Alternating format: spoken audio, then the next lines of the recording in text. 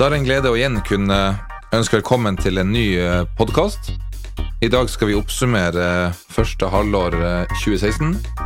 Med meg i studio har jeg Jon Harry Dahlberg Årstad, administrerende direktør i Newsec.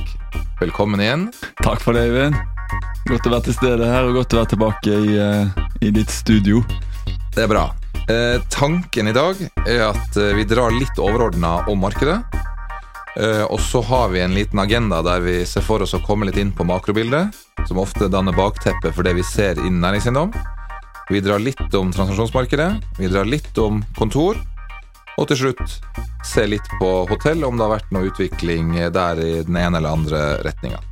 Lover du meg et par ord om Brexit og konsekvensene du ser for eiendomsmarkedet, Øyvind? Brexit skal du få under makro, og så skal vi ta litt om eiendomsskatten, som nå er på vei til å rulles ut i løpet av høsten. Bra.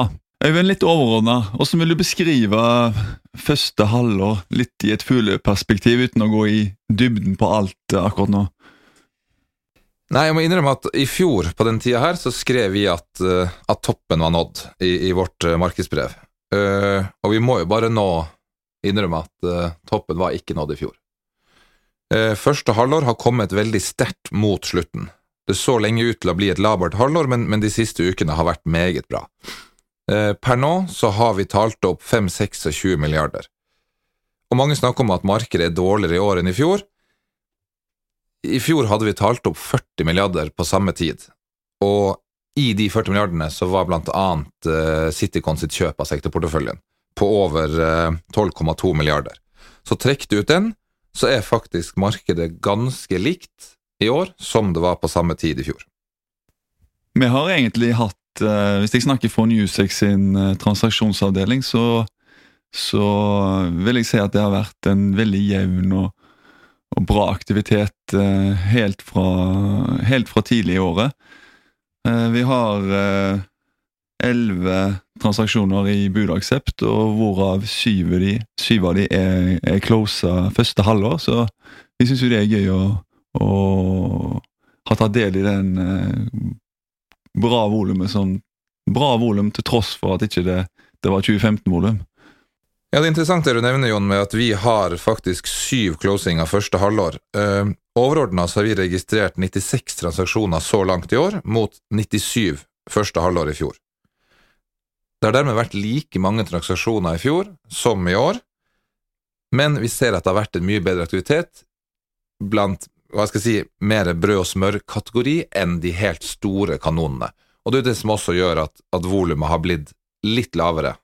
Hva tror du om høsten da, med tanke på transaksjonsvolumet, Øyvind? Jeg vet at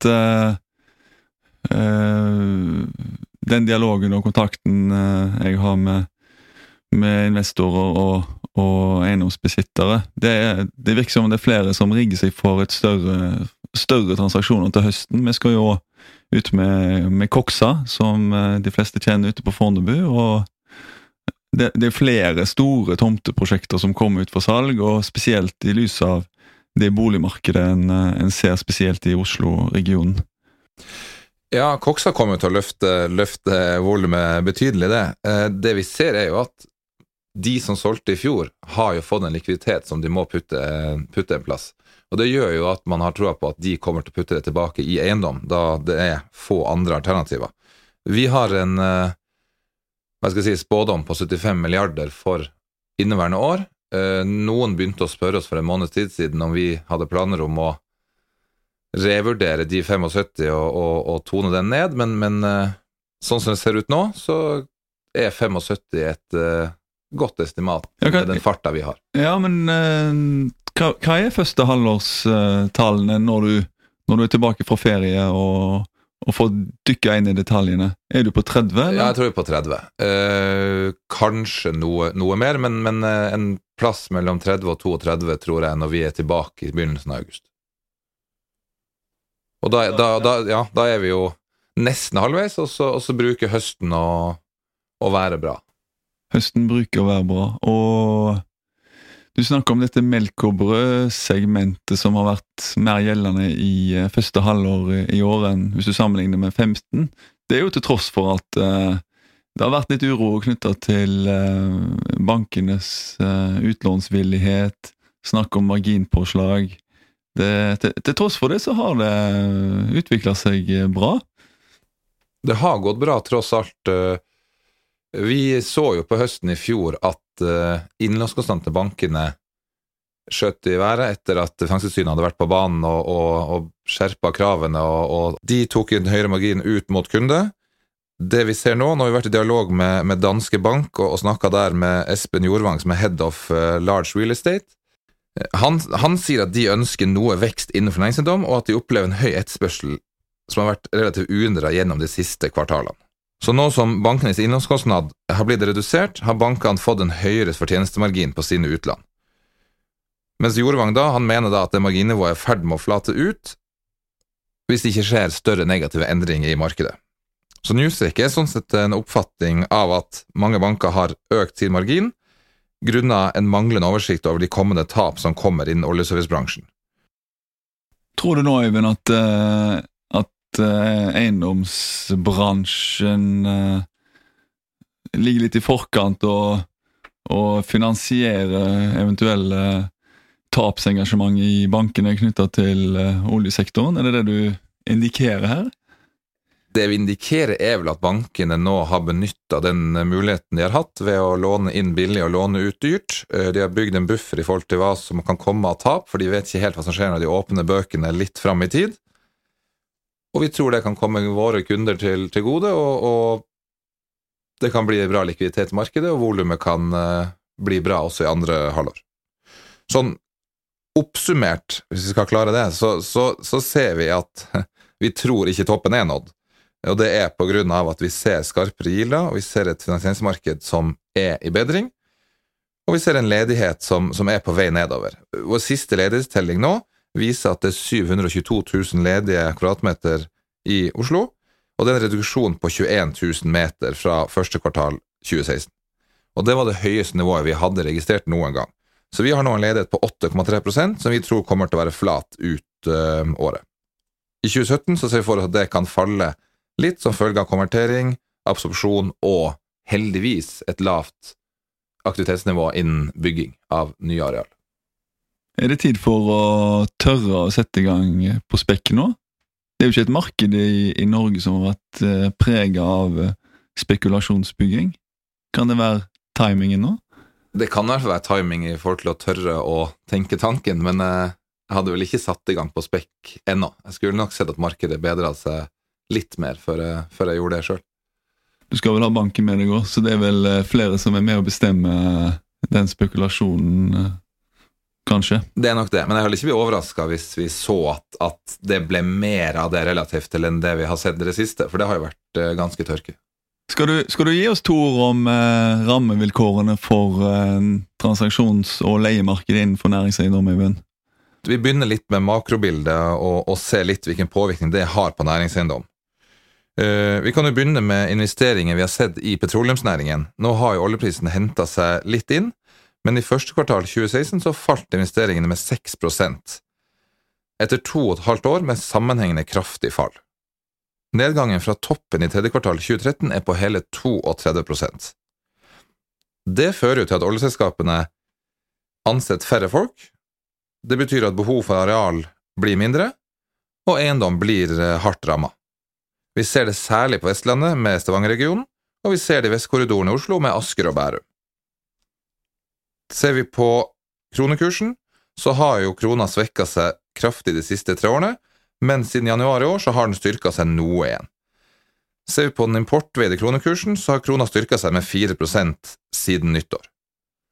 Likevel så er krona svak, og ikke at det er hovedgrunnen til at utlendingene sto for 43% av volum i fjor, men det er klart, når en utlending kan komme og kjøpe næringseiendom i Norge til en historisk lav kronekurs, så er det positivt, fordi risikoen ligger på oppsiden i forhold til hvilken vei krona skal gå videre.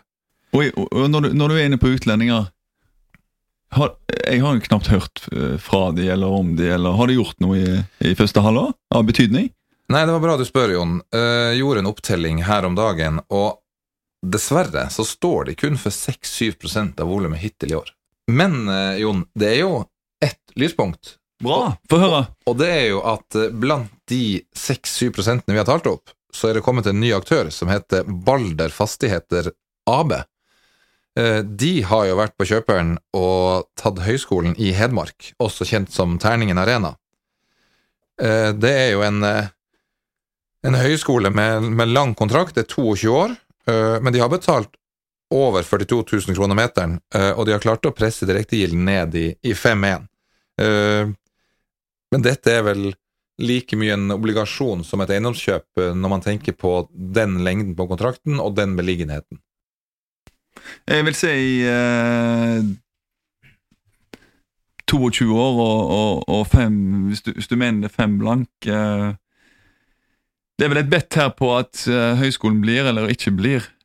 Blir de utover 22 år, så jo dette en fantastisk investering. Kanskje uansett så dette et jeg synes i hvert fall det et veldig interessant kjøp at Balder kommer til Norge nå, og nå har vi flere svenske aktører her. Venter vel på offentlige hus at de skal gjøre sin første investering. Vi venter vel også på Hemsø at de skal gjøre sin første investering. Så har vi Hemfosa som har gjort nå egentlig ganske mange investeringer. Veldig mange investeringer, men de har jo satt opp et ordentlig lokalt management til å drive dette her fremover. Ja, så de vel nesten ikke regnet som utlending i kraft av det managementet de har. Men det som gøy å se jo at utlendingene kjøper noe annet enn CBD. Så det blir spennende å følge Balder Fastigheter i tiden fremover og se om de plukker opp noen andre eiendommer. Mange sa jo også at utlendingene kom til Norge fordi Norge framstod som en veldig trygg økonomi, der de kunne få en yield på 4,5-4,25 på prime. Det som har skjedd siste året jo at prime har falt ned til 4 blank, samtidig som norsk økonomi har blitt betydelig dårligere. Da i tråd med en oljekurs som da har falt 70%.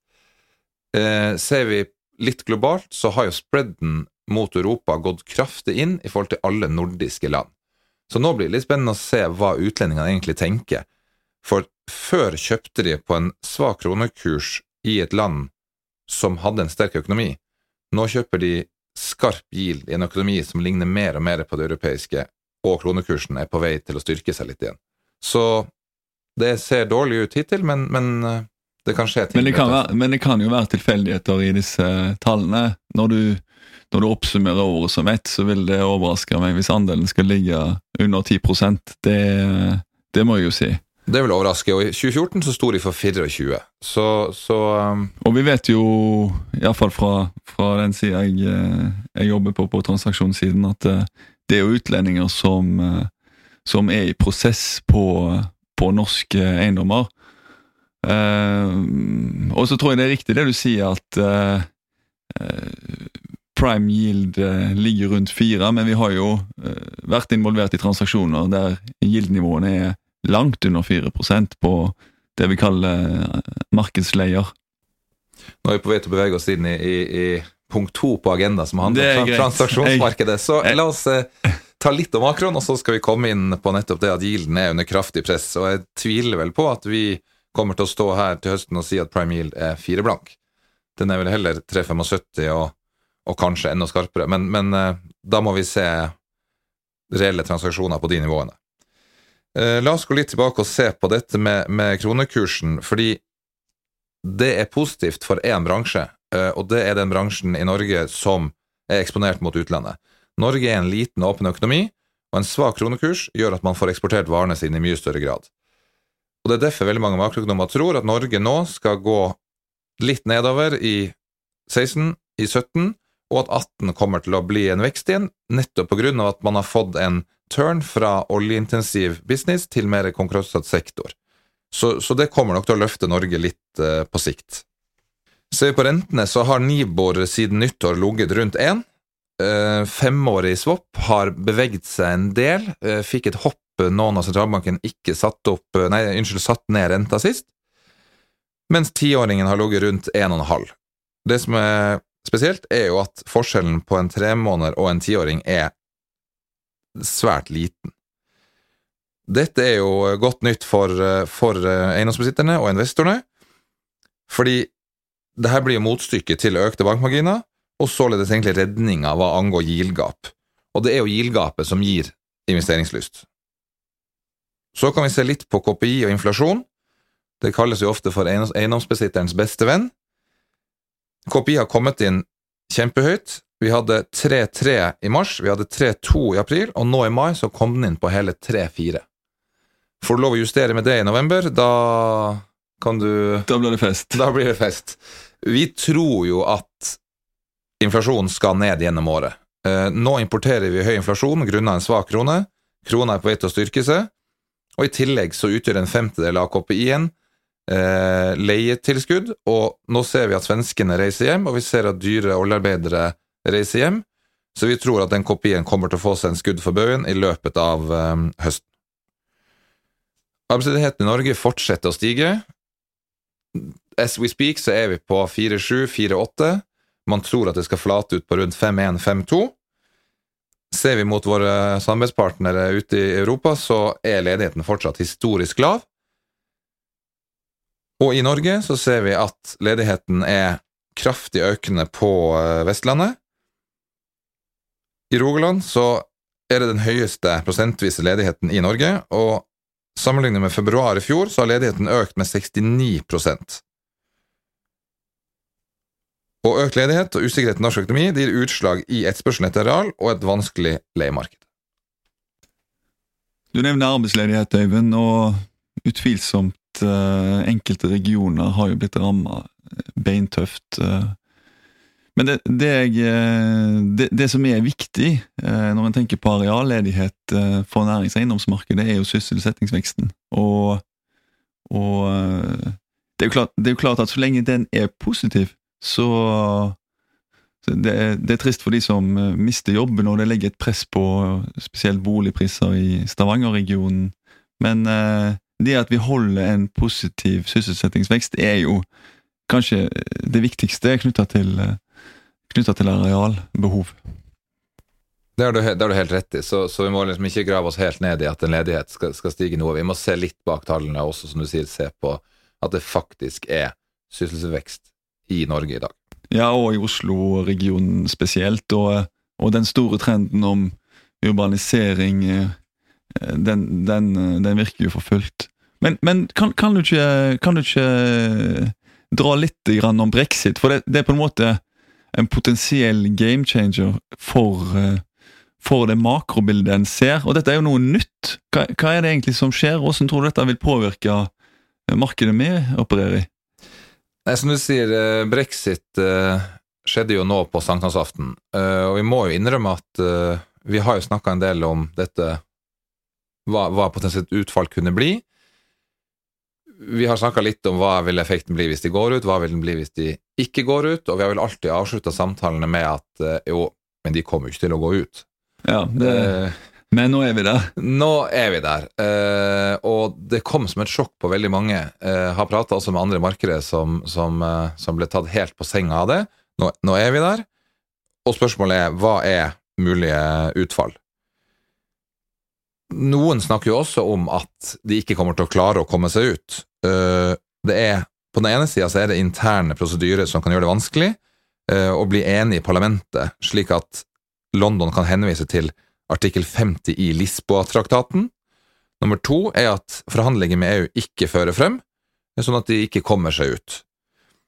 Uansett så tror vi at prosessen vil tre i kraft, og det sendt et veldig sterkt signal til EU fra det britiske folk, og EU virker ganske ivrig nå på å få UK ut av unionen for å skape mindre støy. Vi vet jo også at Nederland har lyst til å kjøre folkeavstemning, vi vet at Frankrike snakker om det, men så vet vi også at Skottland har lyst til å melde seg ut av Storbritannia nettopp fordi de har lyst til å bli, for de stemte jo for. Uansett, denne prosessen vil ta tid, og Storbritannia kan få bli medlem helt frem til 31. desember 2018. Øyvind, dette her kom som en overraskelse på oss alle, men det du beskriver nå egentlig en situasjon med økt usikkerhet, og hva skjer da i et marked, i alle markeder når usikkerheten øker? Det klart, det vil jo påvirke norsk økonomi, og det vil påvirke norsk næringseiendom. Umiddelbart så tror vi på en økt usikkerhet, som igjen fører til usikkerhet rundt kapitalflyten. Kapitalmarkedene tenderer til å tørke opp når usikkerheten størst. Og da får du en periode der folk sitter og ser på hverandre, og ingen vil være han som sendte pengene til Lehman før de gikk konkurs. Altså det fryser jo egentlig kapitalstrømmene. Og da vil jeg jo si at generelt da, så det liksom, går vi inn i en ny situasjon der vi ikke har helt kontroll, så det egentlig en økt diskonteringsrente. Det jo egentlig det korte bildet. Eller den enkle analysen da. Ja, det er jo det. Og som du sier, det blir litt sånn ballwatching nå når ingen vil være førstemann ut og gjøre noe dumt. Så folk vil nok sitte og se litt på hverandre. Og derfor tror vi egentlig at de store kapitalstrømmene over landegrensene vil på kort sikt stoppe opp, eller i det minste begrenses. Og det blir jo litt interessant i forhold til utlendingene. På en annen side så kan man jo si at norsk økonomi kanskje fremstår som enda tryggere enn et usikkert Europa, der flere land har lyst til å gå ut. Jo, men du snakker om at ja, vi en trygg økonomi, men hvis jeg tar litt historien, det som skjer hver gang, fordi vi har en liten, men trygg økonomi, i det at du liten, da trekker du jo pengene ut. Det skjer jo alltid, og krona har jo svekket seg den siste perioden, nettopp fordi at den trekker penger ut fra mindre økonomier. I tillegg så har også pundet svekket seg, noe som på en måte vil gi en økt eksport for Storbritannia, men også det faktum at norsk eiendom vil bli dyrere for britene som følge av den kursen. Og det jo en direkte svekkelse for norsk næringseiendom. På lang sikt så tror vi det ikke vil være en særlig stor effekt. Nei, det jeg enig med deg på lang sikt, men i det korte bildet så jeg jo redd for at dette her påvirker aktiviteten og transaksjonsmarkedet på negativt. Da har du helt rett i, Jon. Oppsummert så tror vi at på kort sikt så vil det være noe usikkerhet, det helt naturlig.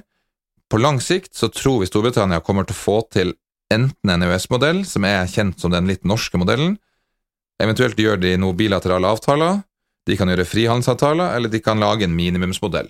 Uansett hva de lander på, så kommer det til å foregå en form for samarbeid mellom EU og Storbritannia, og den usikkerheten kommer til å forsvinne. Så ja, det kom som et sjokk, men vi tror vi skal overleve dette også. Vi toucher jo transaksjonsmarkedet innledningsvis, men kan du ikke eksemplifisere litt grann? Jeg husker i forrige podcast så var vi litt spente på Norwegian Property-transaksjonen og hvem som endte opp med den. Det andre store transaksjoner du vil trekke fram som illustrerer det siste kvartalet? Ja, vi snakket jo som sist gang om den Enpro-porteføljen, og det var vel samme dag eller dagen etter vi hadde vært i studio, så var den solgt. Den gikk jo på cirka 2,5 milliard. Det var 3 eiendommer som ble solgt fra Enpro til Entra. Og vi har grunn til å tro at yielden der lå rundt 4,7-4,8, som var litt skarpere enn Yara sitt hovedkontor, litt lenger bort i gata. Den gikk på 4,9. Øyvind, du nevner så vidt Entra som kjøper, og jeg vil si jeg hadde mange på liste over potensielle kjøpere som jeg trodde vil dra til på den, og det var nok flere som var med å bøye også, som vi vet, men jeg ser at Entra nå går litt utenfor det de tradisjonelt har gått for. I transaksjonen her så kjøper de litt kortere kontrakter, og de kjøper på Skøyen, og de beveger seg litt grann utenfor det de vanligvis har gjort da, som investor. De har jo kjøpt mye Schweigers gate, de har kjøpt Oslo City, men nå beveger de seg mot Skøyen. Ja, og det tror jeg et sunnhetstegn. Vi snakket jo i forrige podcast også om dette, at CBD hadde blitt historisk dyrt sammenlignet med øvrige markeder. Så jeg tror det et veldig smart grep å Entra og tørre å dra til Skøyen. Og så blir det litt feil å snakke om å tørre å dra til Skøyen, fordi vi ser jo på Skøyen som en av de mest spennende områdene for tiden, og hva som skjer der. Ja, jeg er helt enig med deg. Andre transaksjoner du vil dra fram? Ja, vi har et rykte som vi egentlig har fått bekreftet, og det jo at et Arctic-syndikat som garantert av Trond Mohn nå har kjøpt Statoil Fornebu for 3,9 milliarder. Det tilsvarer en yield på 5,2%, og cirka 58 000 kroner meteren. Det bygget her ble opprinnelig kjøpt av et Arctic-syndikat tilbake i 2012 for 3,2 milliarder, og da var yielden nærmere 6 blank. Så kjøpte Madison seg opp til 100% eierskap i 2014, basert på en prising på cirka 3,3. Så på snaue 2 år så har Madison egentlig sett eiendomsverdien stige ytterligere 18%. Av andre store prosjekter som ute i markedet, så kan vi jo nevne ICA-porteføljen. Der snakker man om en pris på rundt 2 milliard, og så det en større boligportefølje i Trondheim som ute. Så får vi se hva høsten bringer av øvrige transaksjoner. Du nevner en del transaksjoner innen kontorsegmentet, Øyvind. Kort andre segmenter du har sett unormal eller normal høy aktivitet? Ja, vi kan jo se litt på handel. Hittil i 2016 så har vi ikke sett like store transaksjoner som det vi så i fjor. Og vi har et volum på 3 milliarder hittil i år, fordelt på 14 transaksjoner. Og det ingen som noen sånne store kioskveltere, sånn som vi så i fjor. Ingen store, men vi kjenner jo til flere store porteføljer innenfor handel som ligger i vår mappestruktur som ikke solgt, men som vi følger utviklingen på. Så der vil det jo det blir i alle fall doblet seg det volumet, og jeg håper å si nærmer seg 10, tror jeg. Det kan helt klart komme noe der utover høsten, men foreløpig så det vel kontor som stikker seg ut som den som har startet løpet mot høsten, mens handel legger litt. Logistikk utgjør jo vanligvis en veldig liten andel av totalt volumet. Er det noen tendenser eller større transaksjoner der? Ja, logistikk bruker å utgjøre 2-3% av det totale volum. Hittil i år så har vi registrert 10 transaksjoner, og et volum på cirka 5 milliard. Der det blant annet Raufoss Næringspark, som vi har snakket om tidligere, som solgt. Men også der en relativt lav aktivitet, men logistikk absolutt et segment som på vei opp, og vi har blant annet satt ned prime yield for logistikk til 5,5. Ser vi på bolig, så det ifølge statistikken til Eiendom Norge en oppgang på 1,1% på landsbasis nå i mai. Ser vi på boligprisene i forhold til 12 måneder tilbake i tid, så de 7,3% høyere, og dette da på landsbasis. I Oslo så prisene opp 12,8% siste år, og vi ser at en av grunnene at det 42% færre boliger til salgs i Oslo nå enn det var på samme tid i fjor. Så det en veldig mismatch mellom tilbud og etterspørsel. Og det ser vi også på prosjektsiden, der tomtebanken på vei til å gå tom, og prisene presses i taket. Sist ut nå på kjøpesiden var i Oslo kommune, som kjøpte en bygård på Majorstua, og de betalte jo en snittpris på 78 000 kroner meteren for hele bygården. Og det i et område der leilighetene går på rundt 80 000 kroner meteren på små leiligheter. Så jeg må jo si at den prisen ganske stiv når du får en hel bygård. Ser vi på hotell, så har det vært relativt rolig der også. Vi har registrert 4 transaksjoner hittil i 2016. Det vi har sett til nå at det har vært en hel del mindre transaksjoner innen hotell, men vi vet at det en kjempetransaksjon på gang i Oslo nå, som kommer til å bli closet snart, og det vil forandre bildet på hotell betydelig. Øyvind, vi har vært innom mye nå, men leiemarkedet må vi litt inn i. På aggregert nivå så ser vi at gjennomsnittlig leienivå falt med 2% fra forrige kvartal, og nå 1820 kroner. Vi baserer oss jo på tallene fra realstatistikk på signerte kontrakter siste kvartal. Dog gjør vi en utjevning av at vi ser på rullerende 12 måneders snitt. Det et fall i de fleste bydelene, bortsett fra i CBD og i Nydalen. Og særlig Nydalen pekes ut som en meget positiv bydel, der du har en leieprisvekst på 2,3% og en snittlig nå på rundt 1750 kroner. Og ledigheten i Nydalen det var jo veldig høy lenge, spesielt etter at Evry flyttet ut, men nå skjer det jo, det må jo være ikke bare kvartalets, men halvårets vinner i Oslo. Det det absolutt. Vi ser at Nydalen har blitt et veldig vellykket prosjekt. Det boliger, det handel, det kontor. Vi ser Skanska skal gå i gang og bygge vitaminveien. Vi ser Spikeverket nå har fått leid ut. Vi ser at arealene absorberes bra, og ledigheten har falt, og nå på rundt 7,4%. Og Avanto spesielt har jo lykkes veldig. De har jo fått inn både Kemneren, som flytter fra Pilestredet 33 ved Bislett, i Bislett-området, Holbergsplass, og Elkjøp som kom inn, så Avanto har jo virkelig knallet til siste halvåret her. De har det, og Nydalen så jo, som du sier tidligere, litt svak ut, men stigende leilighet, men de absolutt på vei tilbake. Lysaker da, det jo har vært en sånn versting med hensyn til ledighet. Det kanskje ikke det samme bildet. Det har faktisk bedret seg på Lysaker. Vi har nå en ledighet på Lysaker på 13%, og vi har vært helt opp i 19-20%. På Lysaker så ser vi også, inkluderer jo det Fornebu.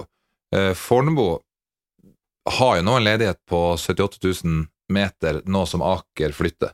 Og jeg så noen satt et bilde på det her i avisen at det tilsvarer 18 fotballbaner. Så der jo ledigheten betydelig. Øyvind, du forteller jo at både ledighet og leiepriser har falt siste halvåret. Hvis du ser litt fremover og kommer med noen spådommer, med den lave nybyggingsaktiviteten en ser, det må jo være grunn for at leieprisene i hvert fall flater ut, og kanskje skal litt opp på? Ja, det som du inne på, det jo en veldig klar sammenheng mellom utvikling i leiepris og utvikling i ledighet. Og som jeg nevnte i sted, så har vi registrert nå færre ledige bygg enn vi gjorde kvartalet før, som var all time high. Leieprisene har falt gjennom fjoråret og gjort det første kvartal, men vi tror jo at basert på en fallende ledighet og lite nybygging, og kanskje et Oslo og et Norge i noe bedring de neste par årene, vil gjøre at det blir press på leieprisen igjen, og at de da kan begynne å øke. Så det godt nytt for leieprisene at ledigheten nå på vei ned. Og så det jo noe med de ledige byggene som en teller. Det er jo ikke alle de som styrer markedet. Selv om det mange meter, og ille for de byggene isolert, så det jo en del av de som, litt sånn stygt sagt, ikke en del av markedet. Markedet litt todelt på den tellingen, for vi ser jo at det noen bygg som går igjen gang etter gang etter gang. Og vi tror jo at eventuelt løsninger på sikt der blir en konvertering eller noe annet som gjør at også de byggene blir nyttiggjort. Da vil de falle ut av lista. Så de som har OK bygg, de har nok en litt bedre statistikk og tall å se på enn når vi ser på det helt overordnede nivå. For av høykvalitetsbygg som står ledig, så det ikke voldsomt av det. Det ikke flust av de, og det ofte en grunn til at de står ledige, og det ofte planer litt lenger ned i gata, enten i form av rehabilitering, som vi ser mye av på Skøyen, eller at det kommer noen store leitagere inn der på litt sikt. Vi snakker jo veldig mye om Oslo, og det fordi Oslo utgjør en svært stor del av markedet for næringseiendom. Vi har jo kontorer i Stavanger og Bergen og Trondheim også. Hvordan ser det ut i de byene nå? Både med hensyn til ledighet, og det vel litt transaksjonsaktivitet også? Jo da, det det. Vi kan jo se litt på transaksjonsmarkedet og utleiemarkedet samlet for de øvrige byene. Ser vi på Bergen, så har transaksjonsmarkedet der startet litt roligere i 2016 enn vi har sett i toppåret i fjor. Og det jo på linje med resten av landet. Av nyere transaksjoner i Bergen så vi jo nylig at Eivind Kåre Lunde sammen med Birger Grevstad kjøpte omtrent alle eiendommene i det kriserammede selskapet Sorbonne for rundt 290 millioner. Men det som kanskje mer interessant, det å se på utleiemarkedet i Bergen.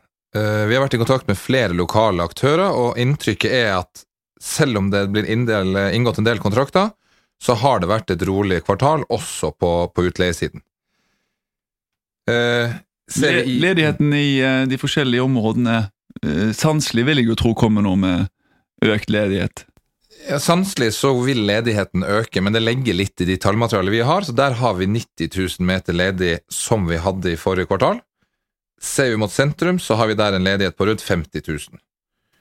Spesielt dette BT-bygget og Nordea Liv, det jo et av de få byggene i Bergen altså i sentrum av Bergen med høy kvalitet, og der har de jo allerede nå klart å fylle det veldig bra etter at BT skal flytte til Media City og Entra OPF sitt prosjekt.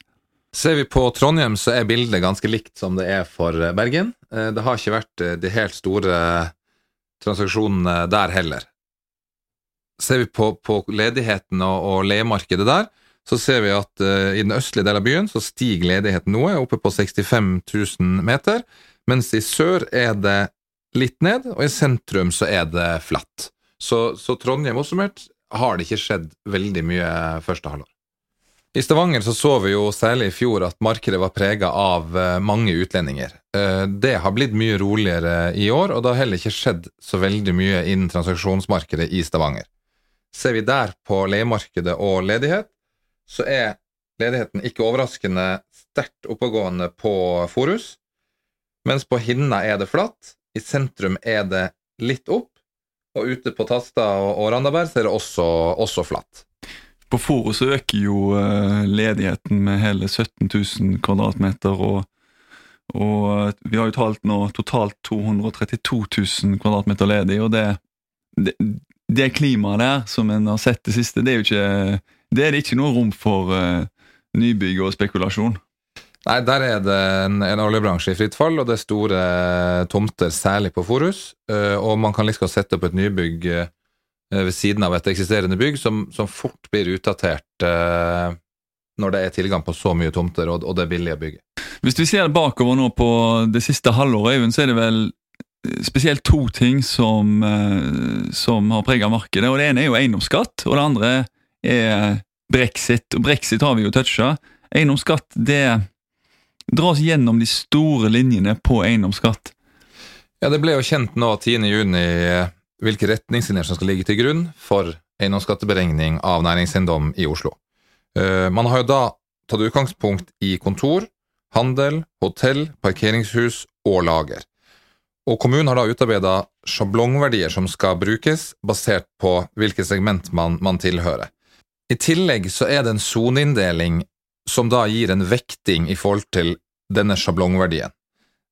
Tar man for eksempel Vika og Aker Brygge, så det lagt til grunn der en leiepris på 3050 kroner, det lagt til grunn en eierkost, det lagt til grunn en ledighet, som da gir en netto leie, så det lagt til grunn en yield på 5, og da kommer de fram til en meterpris på 52 000 kroner kvadratmeteren. For dette området så faktoren 1. Ser man på Skøyen, så faktoren 0,48. Det gjør at ulike bygg i ulike zoner vil få en ulik eiendomsskatt. Men det her sånn å forstå at noen har kalt de enkelte zonene for, eller gitt disse enkelte zonene en A, B, C og D-kategori? Litt ut ifra hvordan en setter et avkastningskrav. Vi ser for eksempel her på at Oslo Ytre Øst har en zonevekting på 21%. Helt klart. Man har jo på en måte definert av Vika Aker Brygge som prime. Og så går man ut ifra hvor mye dårlig relativt sett enn av Vika Aker Brygge de øvrige bydelene.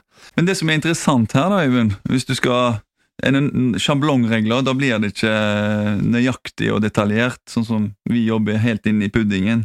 Hvis du ser på Oslo Ytre Øst, og du har da en lang kontrakt med en statlig motpart, så betaler du veldig liten eiendomsskatt. Har du et bygg i Oslo sentrum, så betaler du jo eiendomsskatt, og du får jo en veldig høy løpende kostnad til når du ikke har leietager. Så her hensyntar du ikke at du har leietager, eller kontraktslengde i det hele tatt. Så her vil jeg jo tro at det ligger et grunnlag for klaging, men skal du da klage når bygget tomt, og så skal du være stille når bygget leid ut? Det blir jo litt sånn hal og dra her men det ligger jo også i sjablongens natur. Du går mot et snitt.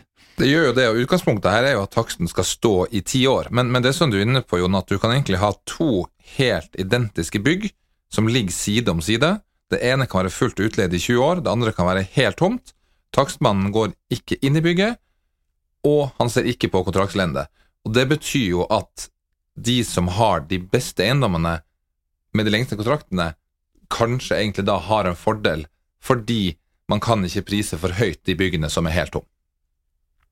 Skal vi runde av der, Øyvind, med eiendomsskatt, og jeg vet at både døra og telefonen lett tilgjengelig for de som skal ha behov for mer innsikt.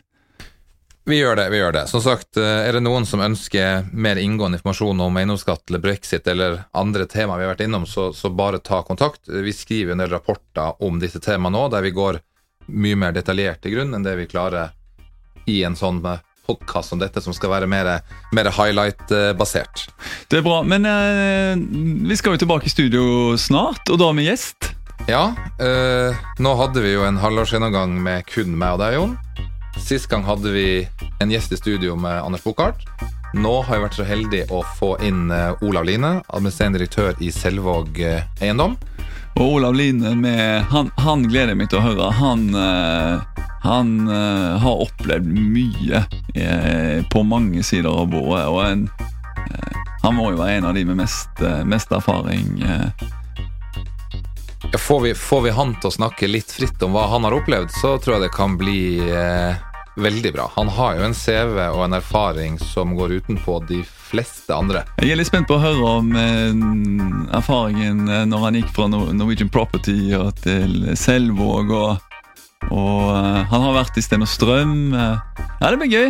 Han har vært over det hele, men jeg er helt enig. Den avgangen med Enpro sommeren i fjor, den kom jo som en overraskelse på alle, så vi får se om han har lyst til å svare på spørsmålet om hva som egentlig skjedde, så følg med. Da er det ferietid, Øyvind. Du drar til Å. Du har jo en praktfull sted oppe i Lofoten. Jeg håper det blir sol på deg.